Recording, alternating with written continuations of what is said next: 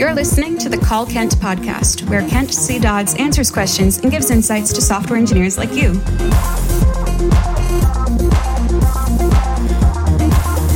Now, let's hear the call.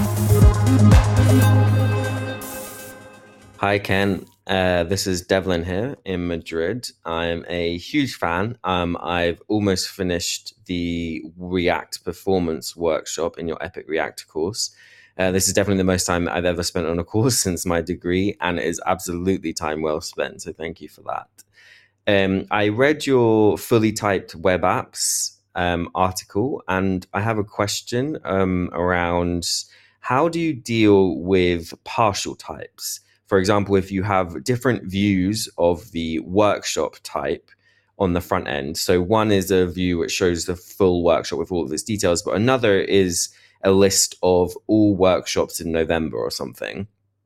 And let's say that the REST API that you're using returns a list of workshops with just their name and ID or something like that, instead of the initial REST API endpoint, which returns just one full workshop. And then what if we have a third view on the front-end website which shows a preview of the workshop, but it's more than just a name, but less than the full type. So let's say you've got like three different views: the full view of the workshop, the list of like a bunch of workshops, and then a preview which shows a little bit more. How do you deal on the front end with these three different types? So do you like name and define different types using things like pick and union in TypeScript? Or do you just stick with the one full version of the workshop, but make basically everything apart from its name optional, which maybe to me feels like it's defeating the purpose of having the type in the first place a little bit. Thanks for your thoughts. Bye. And that was the call. Here's what Kent had to say.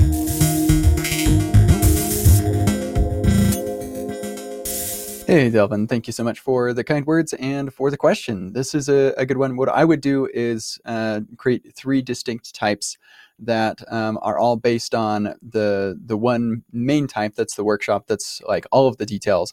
And then the other two would be just using picks and potentially unions if there's like additional stuff just for that one type or something. But that's what I would do. Just use pick. It works out really nicely.